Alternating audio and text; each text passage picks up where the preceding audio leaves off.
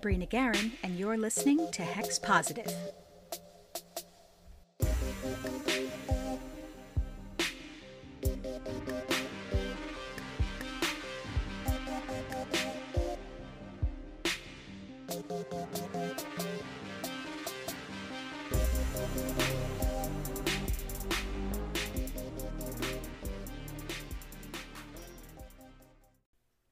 Welcome, witches! This is episode 35 of Hex Positive.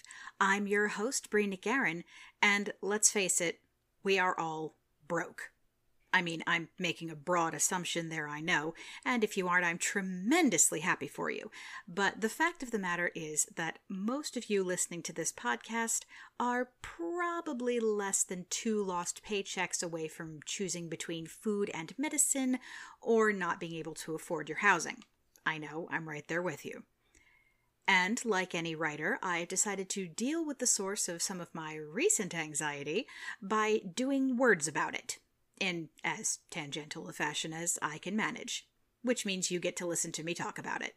So this month, we're going to discuss money magic. We're going to talk about a few of the more well-known methods for casting such spells, a few of the materials you might want to use for the purpose, how to avoid unwanted sources for your requested windfall, and why it's good to keep your expectations reasonable when casting these types of spells.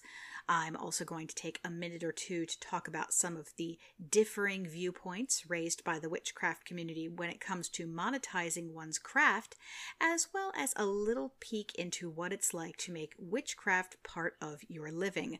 Spoiler alert, there is so much work involved. But first, as always, a couple of announcements. I'm going to be at 2 markets at Diversity Richmond this month. I will be there Sunday, June 11th from noon to 5 for the annual Pride Witch Market, and again on Sunday, June 25th from 11 a.m. to 3 p.m. for the Midsummer Witch Market. Once again, these are brought to you by the fabulous people of the River City Witches and the wonderful staff at Diversity Richmond. I'll have my books and kits and other goodies ready to roll, including those new powders I mentioned last month. And if you've been following me on Tumblr, you may have already seen the designs for the special Pride Month stickers that will be at my table and subsequently in the Willow Wings Witch Shop. So if you can make it, please do stop by. I always love meeting my readers and listeners. It makes my entire day, and I love you all. As I mentioned back in May, Hex Positive is now on YouTube. The queue has begun, and every 2 weeks there will be a video version of an old episode going up on the channel. I'm planning to make playlists for the Witch Ways minisodes and the bonus episodes sometime in the future as well. And I'm going to be adding closed captions to the videos for better accessibility.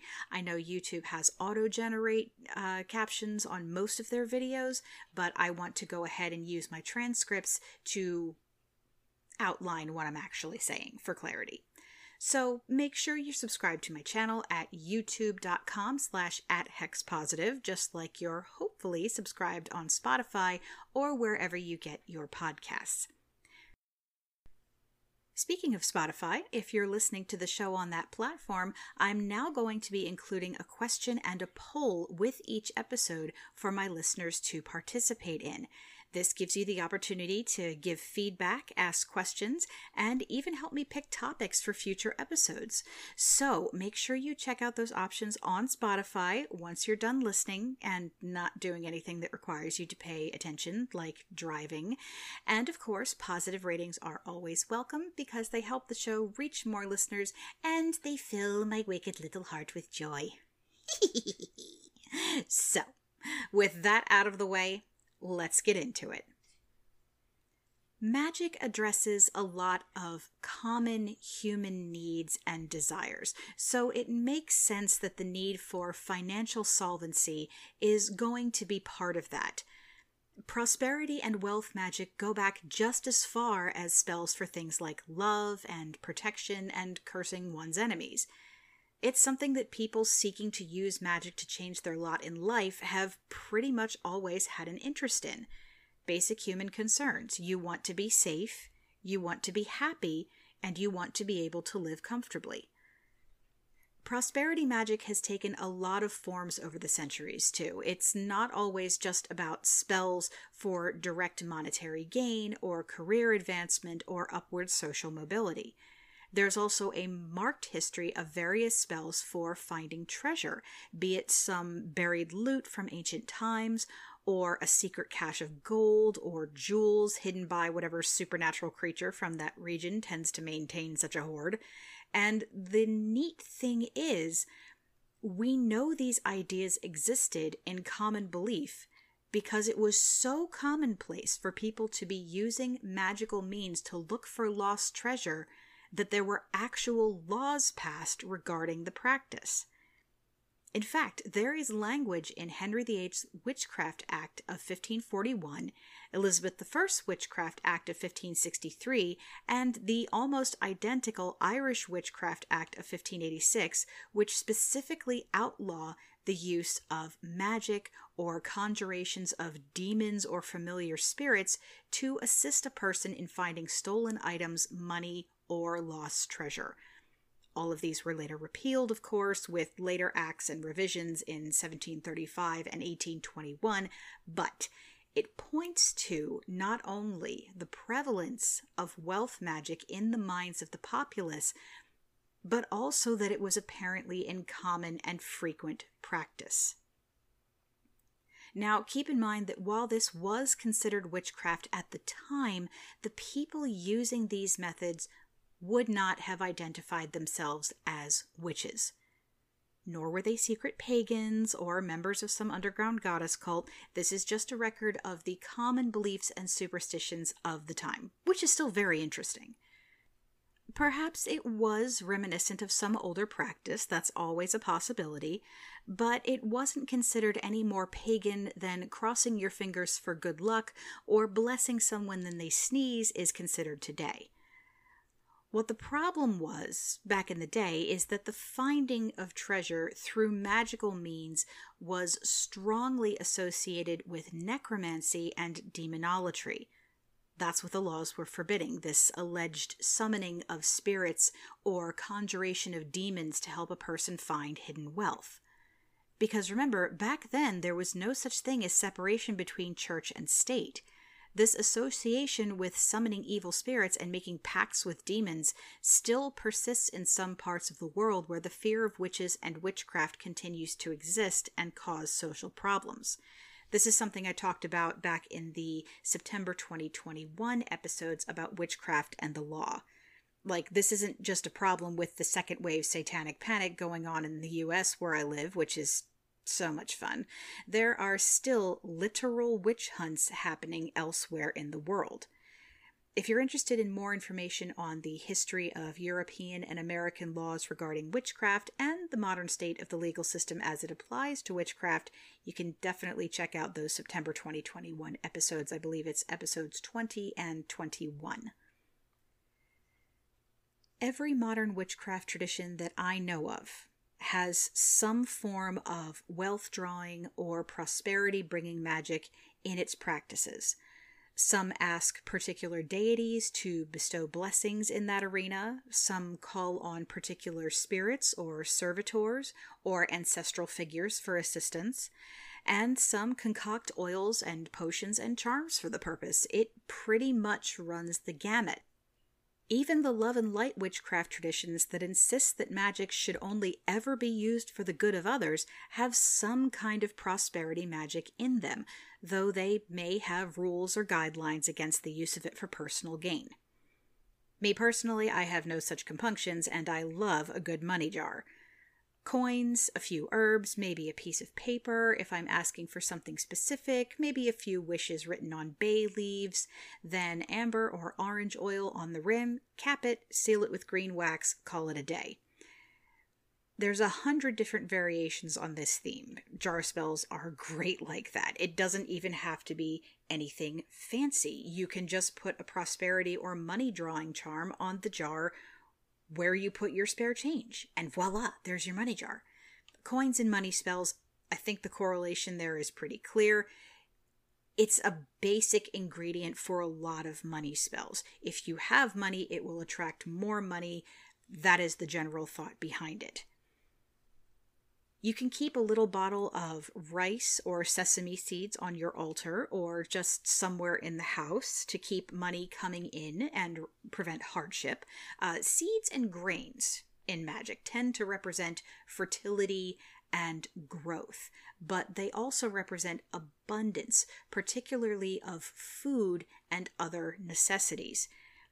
If I recall correctly, the tradition of keeping a bottle of sesame or rice to keep hardship away is a Chinese tradition, I think. It's been a long time since someone told me about it, and I could not find the reference. I am sorry. I know the association of oranges with wealth is a Chinese belief. The Chinese word for mandarin oranges is a homonym for the word for money, kind of similar to how the word for fish is a homonym for the word for balance, as in bank balance, which is why they wish people fish in the new year. We wish you money and a positive bank balance in the new year. Plus, oranges have that lovely golden hue, so it's not hard to see where the association comes from. I believe there's actually a Chinese New Year tradition that involves rolling coins and oranges over the threshold for good luck, which I think is absolutely charming. That must be a lot of fun. The use of a fruit or grain as a symbol for wealth and prosperity is a fairly common occurrence. It's a recurring theme.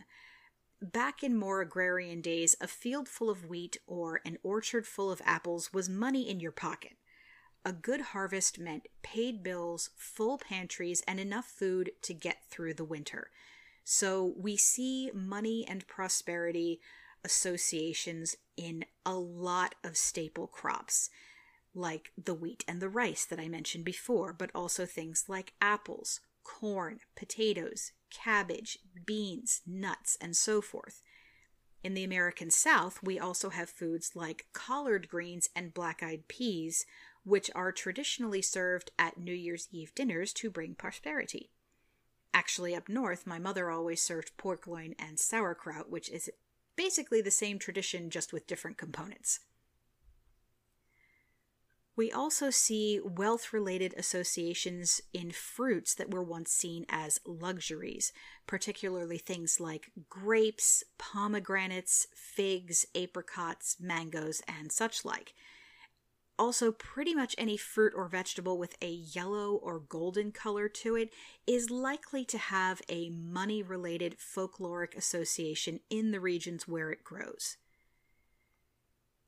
If you turn to the correspondence tables in any book on plant magic, the three longest sections are likely to be for love, money, and protection, those three basic desires we talked about at the beginning of the episode.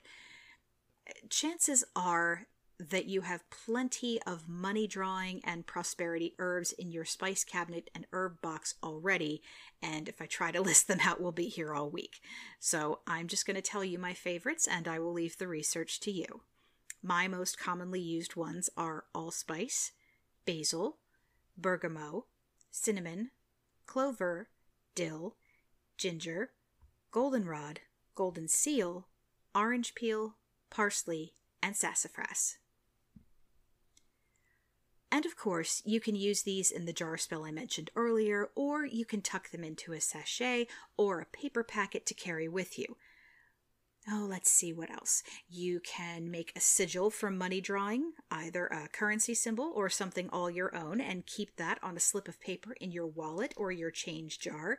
You can use money drawing stones like aventurine, citrine, and pyrite, like a receiving antenna, to draw in prosperity and keep the funds coming into your household. I know some witches make a crystal grid for this purchase as well. If you want something to practice on, there's a Witch Ways mini-sode with a spell called Straw into Gold that I'm pretty partial to. It's a simple jar spell. You just need a little jar, a few bobbins, some yellow thread, and an anointing oil of your choice. And you can throw some coins in as well as you want to.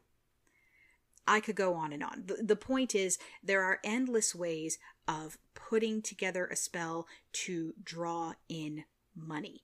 It might seem like this is the type of spell that would mandate fancy tools or materials, but I've found that the simplest ones work just as well without putting a hole in your budget ahead of the potential gain. The simplest money drawing spell I've ever heard of is simply making sure that there's always a piece of currency in your pocket, even if it's something small. That's it. A penny, a dollar, a dime, something. That way, you're never truly broke, and the presence of that money is supposed to attract more. We'll be back with more Hex Positive after this brief sponsored break. If you like what you're hearing on this podcast and would like to help support the show, make sure you visit the Willow Wings Witch Shop. There you can pick up copies of Grove Daughter Witchery, the Sisters Grimoire, and Pesselwork, or shop for specialty items you won't find anywhere else, like witch web kits, vials of my homemade banishing powder, and podcast merch. Use code HEXPOSITIVE to get a special surprise with your order. Visit breenickaron.wordpress.com/shop and place your order today. And now, back to the show. But there's a common concern when witches do money magic, and that is, where is the money going to come from?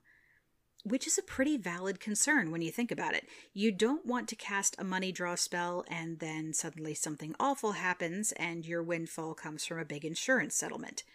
Or you get a phone call that a beloved relative has passed away and you're getting a lot of money from their estate. Generally, the thought is, I don't want this spell to accidentally cause a disaster that somehow brings me wealth. The good news is that, generally speaking, that's not how things work. Generally speaking, a spell that is meant to attract prosperity is not likely to also attract ill fortune. However, fate is fickle, and you can never be too careful. You never want to be left wondering. So, there are things you can do to kind of pare down the possibilities when it comes to the source of that money you're hoping for. We're going to get into a little bit of personal practice here, but I've seen other witches employ this as well. There are two basic ways that I usually go about this in my spell work. One is to be specific about what I'm asking for. If I'm casting a money draw spell, usually with that jar method we talked about earlier, when I put in each coin or component, I'll give an option for where the money might come from, usually according to the level of possibility I ascribe to each one. A quarter for the shop, a dime for a raise, a nickel for a loan, a penny for a gift, something like that. So I'm giving the spell some guidelines to work within. Does that mean I might have to take on extra work? Yes. Does narrowing the field of possibility mean that the chance of the spell succeeding could be lower? Maybe. But at least I will have some assurance that the money I'm trying to summon into my life will come from a source that is less likely to come with nasty surprises attached. Which leads me to the second method, closing loopholes. I've talked about this once or twice with some of the Witchway spells, particularly the Golden Tree. This idea that you can include a caveat in your spell to directly state where you don't want the money to come from. In that spell, which is a little bag charm to bring funds when you need them, I include a little incantation as I'm sewing up the bag, which goes, "Needle, needle, weave your thread, and bind this spoken charm. This spell will bring me what I need, and it will do no harm." One of my few concessions to the do no harm set. When I seal up jar spells, I do something similar, whereas I'm empowering or sealing the jar, I'll say something along the lines of, "What I wish will come from my own effort or the kindness of others, not from pain or sorrow." This is a method which tries to weed out the possibility of a windfall coming from death or disaster. It's certainly not foolproof, nothing is, but it does help to give me peace of mind when I do these types of spells. And again, it's something I've seen other witches talk about as a component they use in their own craft, although, of course, their methods vary, their wording varies, and their thought process may vary. That actually reminds me of another concern that gets raised during discussions about money magic. Some witches will argue that any kind of personal prosperity drawing is unethical, their reasoning being that in order for you to get what you need or what you want, somebody else must go without, and according to them, that means doing magic to better your lot makes you a bad or selfish person. I'm not sure if this is a cultural Christianity guilt complex or the late-stage capitalism or classist bootstrap rhetoric talking, but honey, no. If you buy a sandwich, sure, that means the person in line behind you might not get that exact sandwich. But hey, look, there are other sandwiches, and people behind the counter preparing more sandwiches, and somebody over there who has an extra sandwich they might be willing to share. And if they run out of sandwiches for the day, there's always tomorrow. In any case, the fact that you need to eat does not make you a bad person for buying a sandwich. The point is, it's okay to look to your own needs.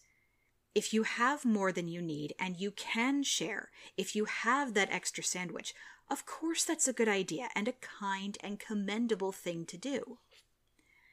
But if you don't have what you need, if you have no sandwich, and you want to do something to change that, by all means, do it. You are not morally obligated to go hungry just because there are other people in line. You are not morally obligated to go without necessary resources. It is the moral obligation of people with more resources than they need, more than most people could ever amass in a working lifetime, to share those resources. There are plenty of sandwiches, and the fact that some people hoard them unethically doesn't mean the rest of us should go hungry.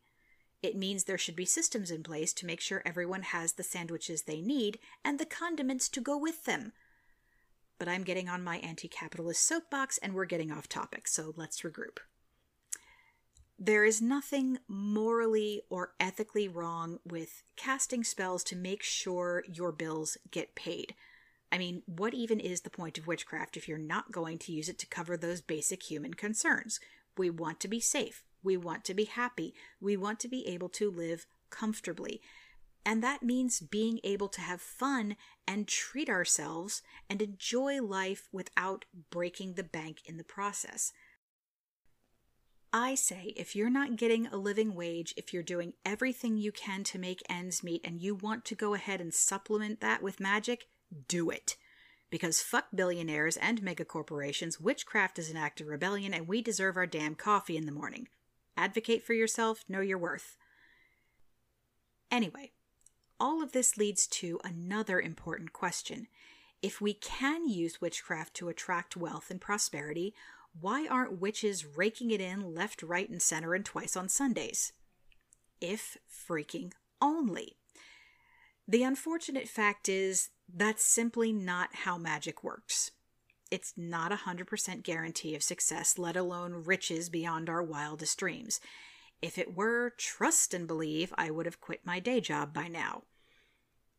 Magic only ever increases the odds that things will go the way we want them to, and the odds of the thing in question happening may be remote to begin with, so casting a spell might help, but it might not be enough to tip the scales, as it were. Like if there's only a 5% chance of something happening, even if you double that chance with magic, that's still pretty remote. And sometimes we just have to accept that despite our best efforts, we're not going to get what we want. But it never hurts to try. So, if you want to use witchcraft to try and solve your financial problems or bring in extra income, just be aware that it's not foolproof.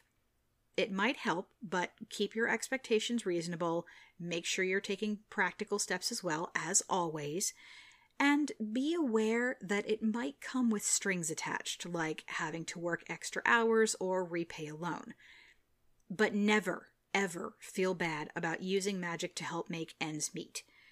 In the words of the possibly immortal Taliesin Jaffe, life needs things to live, and witches, so do we.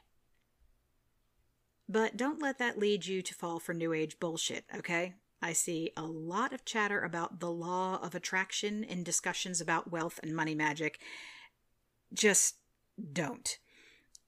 Trey did a whole deep dive into the concept on BS-free witchcraft a while back. Definitely go give that a listen. The law of attraction is basically prosperity gospel wearing a witchy hat. Sure, it tells you that you can manifest whatever you wish for or whatever you keep foremost in your mind, but that very quickly goes the other direction and tells you to blame yourself for everything that goes wrong in your life because you weren't thinking about the right things. It's the same mindset as you're only poor because you're lazy and not trying hard enough. Yeah, that's going to go over well. By all means, visualize your goals and your desires and use that as a tool in your practice. Just don't fall for toxic positivity with a side of elitism and victim blaming. So, money spells yes, law of attraction, no. Speaking of using witchcraft to support your income, I want to take a quick moment before we go to address my fellow business witches, all of you out there who use some aspect of your craft to make money, whether you're a shop owner or a table jockey or doing dollar divinations from your blog. Try not to let the need for income overwhelm the joy that you find in your witchcraft. It's the same advice I'd give to anyone monetizing a skill or a hobby. It may be a source of income, but don't let it become a job. Don't let it become something that burns you out and makes you hate what you're doing. Remember to pace yourself, and don't let your ambitions run away with your common sense. Keep those goals reasonable, and if you have big dreams, make a plan and chart your path. Also, make sure you keep records of your income and expenditures, especially if you plan to make enough money that you'll have to report it on your taxes. Take it from someone who literally makes a good chunk of her income from witchcraft. You might want to make sure you get your taxes right. And if you report your expenses, it can offset any untaxed income you might have. So, keep track of those receipts for supplies, event fees, travel expenses, even your rent and utility bills. Here's a fun tip. If you use a room in your house as a dedicated workspace, that's technically a home office, and you can deduct part of your rent or mortgage payments and a portion of your electricity and internet bills. I'm no tax expert, but that's a fun little trick I learned during my work from home days. So, there you have it. Money magic is fun, so long as you keep your expectations reasonable, cover your ass, stay willing to put in the work, and try not to get ahead of yourself. You should be saving your pennies anyway, so why not start that simple money jar and put some magic into it? There's nothing wrong with using magic to get what you need or what you want, and that includes making sure the bills get paid and you can get your morning coffee too. That about wraps it up for this month, just a short one. Please remember to rate and review the show on Spotify or Apple Podcasts, and check out the interactive questions and polls on Spotify. Come and visit the Willow Wings Witch Shop and stop by my table at the Pride and Midsummer Witch Markets. I will be so happy to see you if you can make it. And as always, Hex Positive is a proud member of the Nerd and Tie Podcast Network, where you can find shows ranging from live play to history to witchcraft, including my fabulous sibling show, BS-free Witchcraft. Make sure you check them out, show them some love. Until next time, I'm Brina Guerin, reminding you to stay safe, count your pennies, and make that money, witches. Hex Positive is a proud member of the Nerd and Tie Podcast Network. Check out everything they have to offer, including our sibling podcast, BS Free Witchcraft, over at nerdandtie.com. Intro and outro music by Kevin MacLeod. For all the latest updates, follow @Hex_podcast on Twitter. You can also follow me at Brina Guerin on Twitter and Instagram. For more information on my books, you can check out my WordPress and my Amazon author page. And if you'd like to support the show, please visit patreon.com/Brina Guerin. Stay safe, wash your hands, And remember, always practice safe hex.